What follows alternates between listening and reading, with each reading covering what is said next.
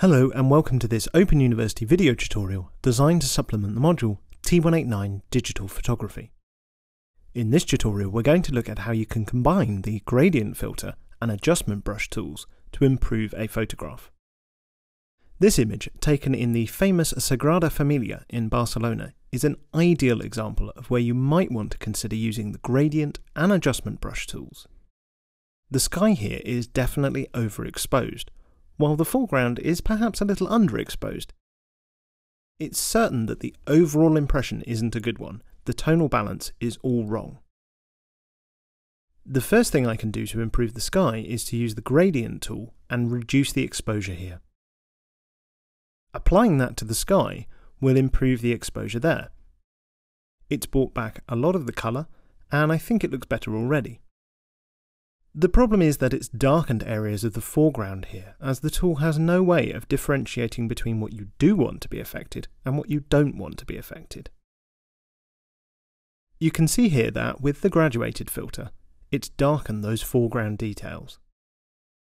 This is an area where the brush tool could be very useful, as it allows you to be a lot more precise than the graduated tool. One approach would be to use it to bring back some of the exposure on the foreground. So I'll choose a lighter exposure value and brighten that part of the image. You can probably see that it's already having an effect. I'm not being particularly subtle, so hopefully you can see it quite clearly. You've probably noticed an issue here too. Some of the sky has been affected by the brush and it looks really amateurish. You can see with the overlay that some of the sky has been affected quite a lot. So I'll just undo all that. What I want to do now is to apply this auto mask feature here, which allows the brush tool to choose which areas it thinks you want to affect and which areas that you don't.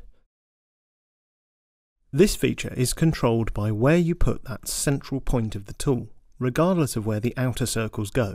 So long as your central point doesn't go into the sky, it won't affect the sky. I'll switch on the overlay here so that you can see what effect this masking feature has. Now I'll just start to paint over here. And you can see that the tool is cleverly avoiding the sky. So long as the centre of my tool doesn't go into the sky, the tool won't be applied there. This is a great way to control the area that the tool is applied in. If I go into the sky here, you can see it's instantly applied there. I'll undo that. And I'll carry on here, slowly painting over the foreground.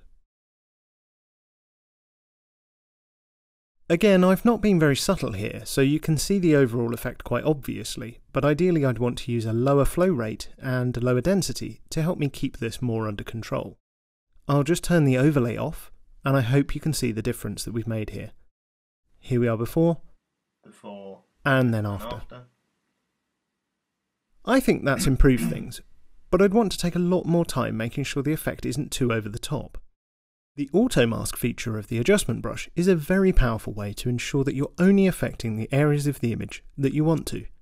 As you've seen, combining the graduated filter and adjustment brush tools can make it easy to adjust more complicated images such as this, allowing you to be even more precise and hopefully resulting in a more professional effect at the end.